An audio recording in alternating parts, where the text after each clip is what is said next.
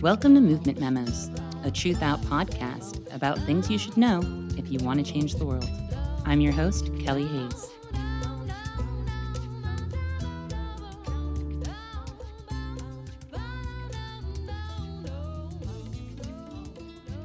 Last week, we talked a bit about organizing during a pandemic and what we ought to be doing with ourselves. Even for people who have been doing the work of activism and organizing for quite a while, this is a moment of uncertainty and reinvention. It's also a moment of great anxiety and grief as we mourn the losses we're experiencing and contemplate the losses to come. At the state level, our situations vary pretty wildly. My state is under a shelter in place order, but most states are not, despite warnings from experts that the whole country should be locked down. Meanwhile, on a national stage, we've seen the Trump administration's ongoing contempt for facts on display at briefings where he exudes dishonesty, racism, and xenophobia in a manner we've become all too accustomed to. We have also seen disturbing power grabs on the administration's part, such as the DOJ's effort to suspend due process for people detained by the federal government. For those of us doing the work of politics, there is no pre existing rulebook for this moment. We all have skills that can be applied in some way, but none of us have a blueprint or a roadmap. As we return to last week's question of how to organize during a pandemic, we're about to go down a rabbit hole. And joining us in that plunge is my friend Shane Burley, who is a Truth Out contributor and author of the book Fascism Today: What It Is and How to End It. Shane, welcome back to the show. Thanks for having me back. How the hell are you doing, friend? I'm okay. I am hanging inside the whole time, so I'm getting used to doing everything I need to do within the walls of my small apartment. But I'm doing okay. I think I'm pretty fortunate that I can work from home and stay here and have most of what I need. Are you under a shelter in place order as well? Yes, we are in shelter in place. In fact, I was just going over what the rules of it really are. I mean, I think we could technically go outside for some activity if we can reliably not intersect with other people. But since I live in an urban area, that's not really possible. So it's basically effectively stay inside. We've only left the house once in the last 4 days. We're being hit with a lot of mixed messages right now about how we should handle ourselves, not only from politicians, but on a personal level as well. Obnoxiously upbeat people are telling us to learn new hobbies and pursue our passions. The general expectation seems to be that we create some new version of our normal productive lives while living under quarantine. Personally, I think all of that advice is downright comedic and that it's completely okay to be a mess right now. Nothing is normal. I can barely write, I can barely think, and I'm struggling to keep up with the projects I'm working on. And realistically, I think that's most of us right now, aside from the people who are in denial, who are still roaming the streets, spreading this virus by socializing and refusing to give up their routines. I think what people, in a lot of ways, are responding to the fact that they have never dealt with something so kind of disruptive in their daily lives. They don't even have a framework for it. Popular media narratives have also been unhelpful, to say the least, with the exception of being told that we can help flatten the curve by washing our hands and staying at home. This crisis is largely being framed as something that is simply happening to us.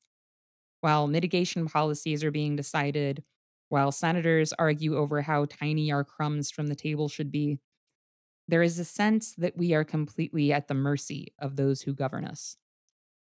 With a fascist in the White House, we clearly cannot surrender to the whims of our government.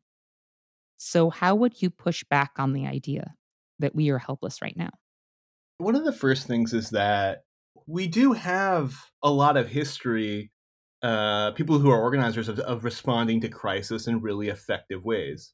You know, we have the term for this, mutual aid. It's how we develop mechanisms outside of capitalism and the state where we can support each other to do a lot of things. And there's lots of examples of this. So, ACT UP in the 1980s, creating mutual aid, medical support for people who were really dying of HIV in a mass pandemic. And so there was community groups formed. They were doing research. They were getting support drugs. They were getting medical support. They were doing all kinds of things as a mutual aid project. Black Panthers had survival pending revolution programs. We're talking about education, food distributions, medical clinics. And as someone who covers movement work in the present day, are you seeing that kind of action around COVID-19? I have been interviewing mutual aid networks all across the country, and dozens of them popped up within days. I mean, just days. And almost every major city has more than one. Small towns. Some of these groups have existed for a long time. They come out of larger support centers, community centers, other people that are doing kind of mutual aid work, or people doing things like needle exchange or sex worker solidarity work. Or some of them just popped up out of nowhere. Some of them are from folks that have never done anything and just decided to get, chat threads together to check in with all their neighbors and compile resources and start doing runs to help each other. Out here, where I'm at in Portland, Oregon, Symbiosis and the DSA and a number of groups work together on this project where people can kind of sign up for shifts. I'm signed up for shifts to go do runs if people need that. If they can't leave the house because they're immune compromised or have kids or something, then maybe I can run and get their prescriptions for them. And people are doing that kind of work. It's really, I guess, unsure as it becomes more serious that we may not be able to even do that in a reliable way, or shelter orders might interfere with that. It's going to become even more complicated. But I think there is a certain amount of drive to keep that going, even if it ends up being a purely remote function. On the subject of what shelter and quarantine orders might look like, I definitely want to talk about the potential impacts of those decisions being made at the federal level. Because we're talking about a situation that could facilitate a number of fascist objectives, either through actions Trump can rationalize to the public or through inaction. Prisons and detention centers are being transformed into death chambers. US sanctions will become deadlier. Militarization, state control of people's movements and activities, heightened mass surveillance. It's all on the table, and most people are so focused on the virus and how they're going to survive that they can't even process these threats. But before we dig deep into all that, I do want to talk a little more about the economic crisis we're faced with, because that is a huge part of this, and it's absolutely devastating. With a shredded social safety net and so many people living paycheck to paycheck, the closure of restaurants and bars in Chicago immediately created a massive financial crisis. The closure of non essential businesses has only escalated that crisis. I think the closures were necessary and should have happened sooner. But regardless of necessity, we are now faced with a level of human need that no government agency is prepared to reckon with. And as beautiful and important as mutual aid efforts are, we can't possibly scale up the work that's happening to meet the needs of everyone in a major city during this crisis. The hardship and help page that my friend Delia Galindo and I started when the closures began in Chicago has raised over $50,000, but there are over 3,000 requests for help on that page. So $50,000 is really just a drop in the bucket. People talk about this situation revealing the cracks in our system, but there's really no reveal here. In the same way that our medical system wasn't ready for this crisis because it had been gutted by austerity, our communities weren't prepared for this crisis because we have no safety net. Yeah, and I think it speaks to the necessary nature of ongoing organizations that do work, because there is a crisis that's happening all the time. There's a crisis of capitalism, of absolute deprivation all across the country. It's a well, not a universal experience, but it's a consistent experience, I should say. So, like, I was talking with the mutual aid network of Ypsilanti, which is in Ypsilanti, Michigan, which right now has massive unemployment rate. It's like 30% poverty rate right now, and so they've been doing support work, to make sure that like food pantries are available to people, things like that. And they've been doing it for a couple of years. So when this happened, they had a mechanism to pump people into, to get resources funneled through to, and also kind of a distribution network. So they had something they could depend on, and they weren't just starting from scratch. There's a lot of groups. anarchist Black Cross organizations, sometimes Redneck Revolt and things like that, that were doing things like needle exchange or food drop offs in rural areas. I mean, those things are incredibly, they kind of fit with the stream right now. They were existed before and they can really be activated now. And so I think it's really a lesson to what it means to constantly be doing base building work. Couldn't agree more. And to circle back to how most everyday people are seeing and experiencing this, the corporate media has, for the most part, continued to air Trump's daily briefings live. So, with the most powerful media platforms in the country playing host to Trump's unadulterated lies and racism, it seems like Trump's critics are mostly just enumerating his lies and venting their outrage as though that's useful analysis. I think it's important to keep track of his lies, but it worries me that this is the tactical approach people are taking because people have been tracking his lies throughout his presidency, and it has almost never had the impact his critics are hoping for to simply name these things. And yet the approach doesn't change. Now, I'm not as well versed in history as you are, but I can't remember an instance where fascism or authoritarianism were defeated with the power of fact checking. No, because facts don't matter. They don't move anybody. There's really competent research out there about what actually moves people's opinions, and it's very rarely a well argued, statistically accurate argument. Instead, people play on emotions and fears really heavily. And what's really important is actually a narrative. You know, if someone's doing organizing work, what's really effective when building a campaign is having strong narratives. You have characters, you have taglines, you have a story that explains the issue. If you just throw a number of like percentage points at people, that tends to lose them pretty quickly. And so what we're seeing right now is a reframing of something that would have been ideological common sense. We should protect people who would die from an illness. Who would have argued with such a thing? But now what's happening is we're actually calling this into question and building an entire ideological and kind of intellectual basis for basically culling a large portion of the population in an attempt to save Wall Street, which it won't do, obviously. And so I think this is a process by which you condition people to kind of their own inhumanity, where people get very, very used to the notion that you have to crack some eggs, and that there are some people that are going to end up being expendable, not just really because you want to, but because it must be. The situation just calls for it. And that kind of inauthentic anti-humanism is what's at process when you're moving people along towards complicity and atrocities. I'm always telling people that everything's a story. People understand the world in narratives, as you were just saying. Somehow, the Democrats with the most power and the most resources don't understand that. Yeah, I think that, like, there's a culture of kind of affluent liberalism, you know, raised in the academy and built on a particular type of intellectual tradition that actually loses the ability to communicate in the folk language of people, in the storytelling. I mean, this is, I think, seen really clearly in the ways that a lot of grad school liberal people or people with an intellectual background sometimes will denigrate people of religious traditions and not understand the power that religious narratives and mythologies have with people to really explain things and to have a real emotional truth to them and to transcend just facts and figures. And on the subject of what people can and cannot process, we are in a moment now where people in the US who are concerned about COVID 19 can think of little else. It's understandable, it's an existential threat. But the idea that nothing else matters until we make it through the pandemic is incredibly dangerous. Because, for one thing, a lot of potential solutions to this crisis are weapons in the hands of the state. And we can't just unthinkingly and unstrategically throw power into the hands of the state right now because we're afraid.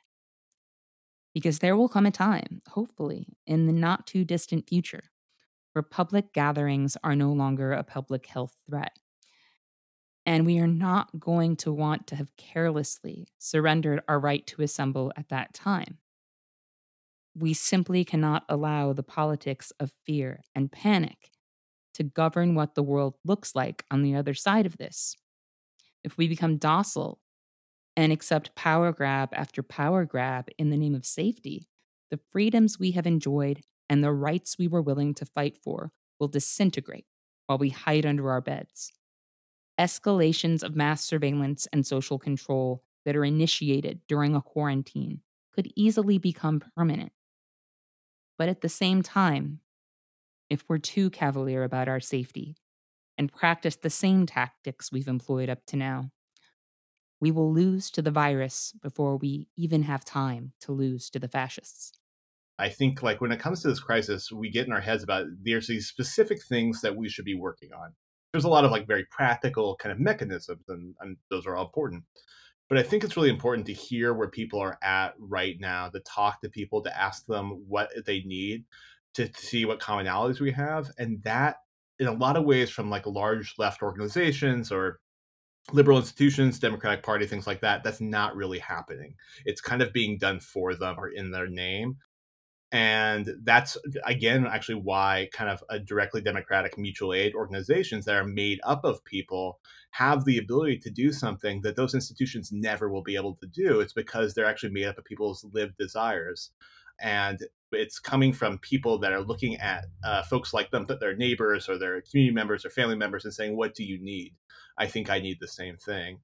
And I think it's we need to, if we're going to survive large crisis like this, we are only going to be able to do it together. We can't be doing it um, even by pushing kind of liberal or even like social democratic measures that are helpful. That is not going to get us through a fundamental paradigm shift. What gets us through that is by rejecting the institutions that have gotten us here in the first place and building some of our own in our own image. Well, we have some pretty immediate momentum in terms of people uniting out of necessity. People are reaching out to each other en masse because the system is failing them. If those people become intentional about their connectivity and intentionally political in their actions, the earth could shift. Once people become more committed to each other than they are to this system, we will be in a position to set terms. There comes a point where authority must justify itself. Our government is terrified of that moment because if we all stopped cooperating with the system, things would fall apart and the center wouldn't hold. I have a good friend named Kevin Van Meter. He wrote a great book called Gorillas of Desire, and I used to organize with him in the Portland Solidarity Network. And he would talk about let's stop for a second thinking about what the left does, what all these organizations are. What is the class doing? What does the working class say that they want right now, and how are they getting it? Because people survive all the time. There are communities that have no influence of the left. They have no left organizations in there doing anything for them, but yet they are surviving. They are building mutual aid networks themselves. They're taking care of each other's kids. They're sharing dinner. Sometimes they're even like sharing their medicine. People survive all the time. And I think what we need to look at, and this is not just true right now, this is true all the time. But if people are going to be organizers and with organizations, they need to look to what people do to survive, what they need, and how that can be mobilized in a really big force. Because you're right, there is way more of us than there are of them. There's way more of just average folks than there is of the rich or people in the halls of power. And because of that, we have something they never can have, which is a large mass of people, and that can shift the dynamic entirely. And so, what we need to look at is how people are surviving, are remaining alive in this crisis, how we can be a part of that, and how we can help build structures with, like, skills of organizing and things like that. But how can we build structures to take what people do to survive and what take people do to build power and help just kind of bring that into the stratosphere? I also really believe that mutual aid efforts keep us grounded in our values and in who we are during terrible times. Fear has the potential to bring out the worst in all of us. Individualism has been ground into our heads. We have been conditioned to hoard at the first sign of scarcity and to be afraid of each other. When we're just looking out for ourselves, our worldview can get warped pretty quickly. We need anchors in general, but even more so during turbulent times, and we need to be anchored to each other. But circling back to the fascism stuff, because that is a thing we are up against, in addition to being physically compartmentalized. I want to talk about the problem of retreat. In moments that feel insurmountable, and particularly when dissent has been struck down, people will often give themselves moral permission to depoliticize themselves. They retreat into their private lives. It happened in Spain under Franco, and to a lesser extent, under the Reagan administration in the US in the 1980s. Between the threat of nuclear annihilation and the backlash against liberation movements, there were a lot of people who just checked out of politics. With COVID 19 ripping its way across the country, many of us are now physically and socially positioned to retreat into our private lives.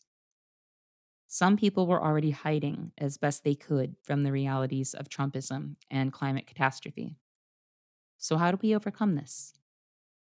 I think the next 2 or 3 weeks are going to determine exactly what the stakes is we're playing with here. And if we feel like we are up to the task of doing it together. So there's a lot of uncertainty, but it's not one that I think we are poised to lose. I think that in a lot of ways, the future that we have is going to depend on whether or not we have the ability to intervene on the processes around us, the ones that are increasingly ineffectual and unstable. This is an era of collapse in a lot of ways. We're talking about financial, social, uh, healthcare collapse, international monetary collapse, the collapse of state authority in some ways. And so this is the point at which we have the ability to build something, not just in structures, but in terms of ideas and narratives and the connections between people that can supersede that and can chart a new course. We're going to briefly hit pause on this episode to remind our listeners that Truth Out is a nonprofit news organization dedicated to providing independent reporting and commentary on a diverse range of social justice issues. Our work is reader powered, and we can't do it without you. So if you can spare a few bucks, please consider dropping by truthout.org to make a donation today. I think that one of the things that I think is really important to impart about fascism is that it's not something that is done to people, but it's something that people largely participate in. We do have the image of authoritarian fascist governments, and I think that through a lot of like narrative representation, that's been depicted as totalitarian regimes that exist on top of you. So people only look to the state, and I think, and also with the image of the state is this unaccountable institution that enacts things for its own purposes. But the reality is that one, we give the state legitimacy, so there's like a great deal of participation there. And I think the second part of that is that fascism is a mass movement of people. And so what we're seeing right now is a lot of uncertainty. So we have the cruelty at the heart of the Trump administration, which is working very hard to frame this as a foreign illness or an illness that's born of immigration in some rhetoric. That we're seeing, prisons are going to be about to be overrun with COVID-19. Basically, concentration camps on the border. We were both just talking about how people survive day in and day out. They survive by using mutual aid. And people also survive with anti fascism all the time. People defend their neighbors when they're under a racist attack. And that could ramp up. Times of crisis lead to victimization of people. They lead to scapegoating. They lead to these narratives. We then have to have counter narratives, but also be willing to do something about that. And it's a little uncertain what that's going to look like. But I think people need to understand, and we can look at other crises and see that things like white militias, vigilante militias, do actually form in crisis like that, particularly if things get worse. And so people need to be prepared to kind of intervene on that. And what does that take? And what we're lucky about is that right now there's lots of mutual aid groups that are really existing to do positive support work. How can those then be mobilized to take the next step if that means protecting a mosque that's under threat because some group of folks have decided that they're responsible for a pandemic? What does that mean 3 months from now when people who have been let out of work are now being evicted from their homes. Mutual aid then has to be eviction defense work. It then has to be supporting people in the long term, finding jobs, organizing their workplaces to get their jobs back, things like that. So I think we need to think about when we're talking about fascism, we can't just talk about what happens in the state away from us. We have to talk about the circles around us all the time and what tools do we have now to start intervening, to defend people when they're under attack and support people in the long term. So every time I tell people that they have to be willing to fight alongside people they would never otherwise associate with, I get a speech about how a particular group or demographic sucks. And seriously, I don't always disagree with those assessments. But as we are seeing with the contrast between our lackluster reactions to the climate crisis and entire states shutting down over COVID-19, we're capable of taking extreme collective action in the name of our collective survival. And I think for some people, this is kind of their first experience of seeing something as an existential threat. There's a huge danger in that too. And it really reminds me of September 11th when a collective fear gripped our society. People who had previously been quite liberal were suddenly rationalizing things that they never would have accepted before. If we think about moments when our government has rolled back civil liberties and ramped up militarization with the implicit or explicit consent of the public, fear has always been at the heart of that cooperation. And after September 11th, most people in the US accepted expanded security measures, heightened surveillance, and war crimes. I feel like we have the potential to tip either way in this moment.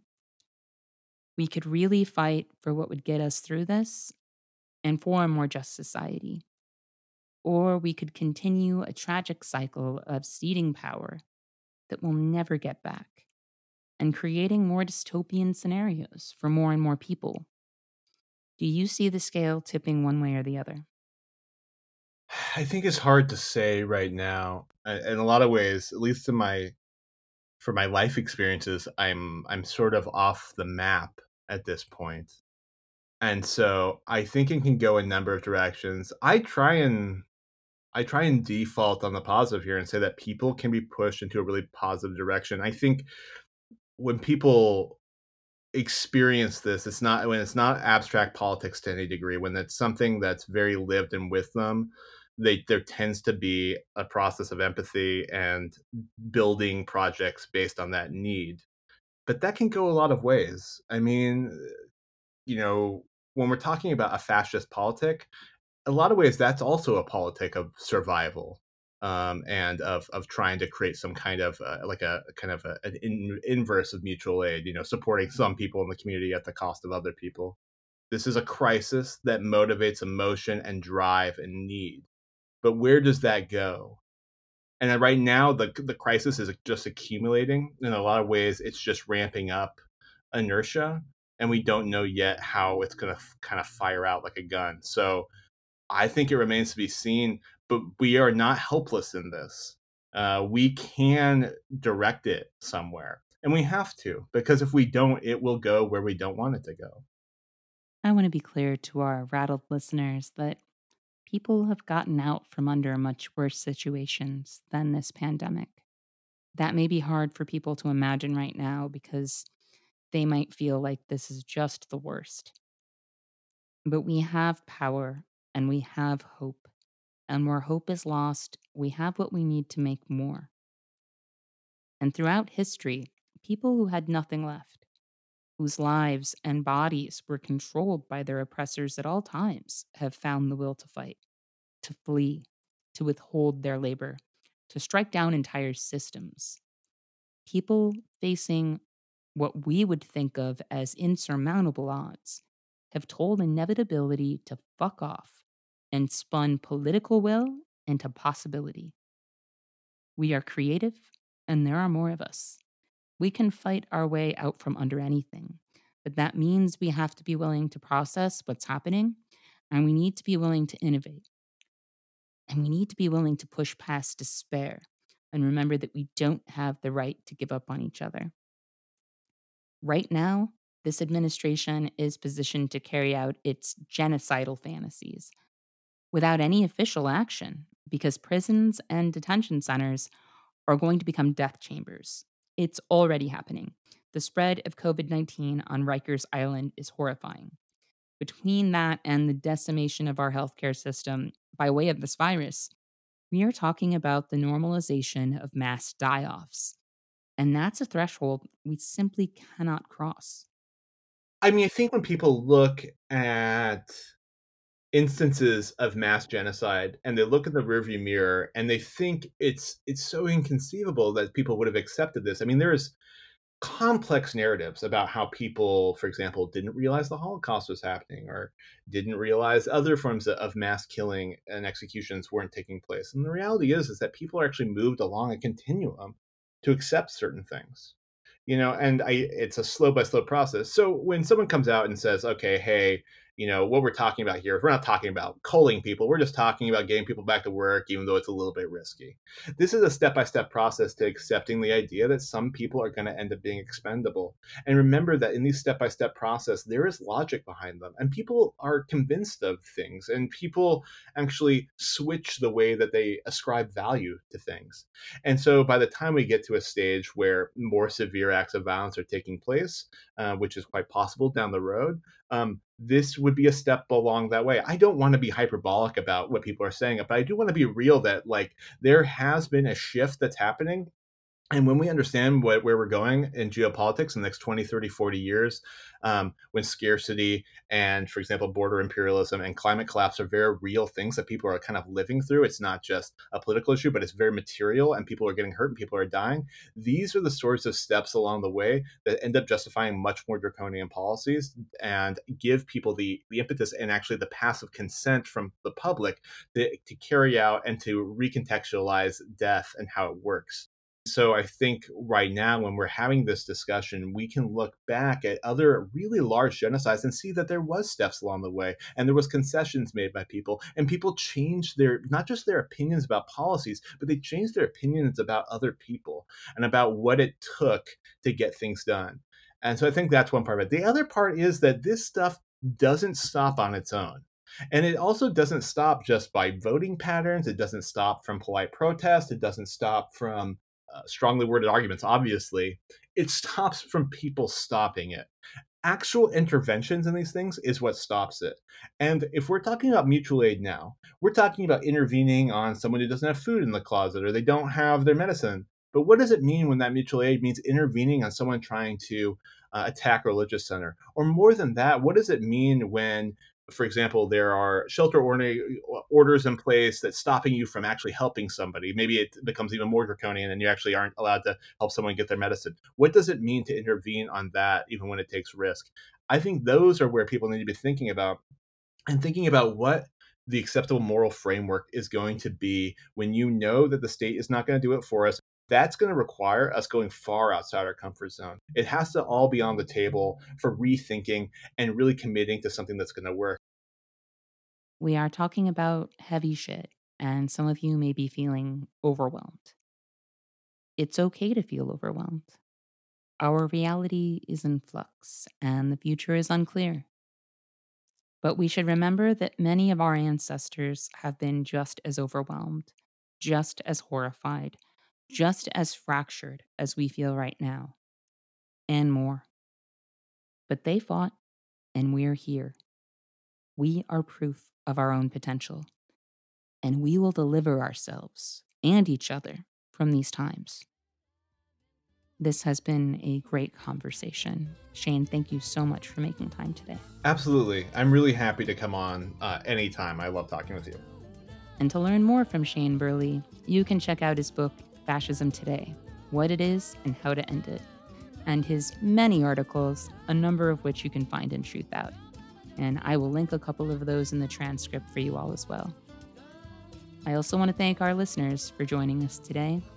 And remember, our best defense against cynicism is to do good, and to remember that the good we do matters. Be safe out there.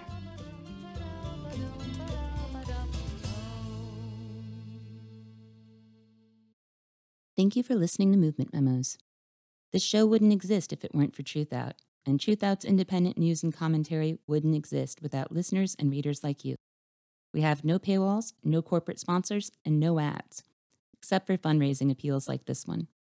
So if you can and would like to support our work, please consider dropping by truthout.org to make a donation today.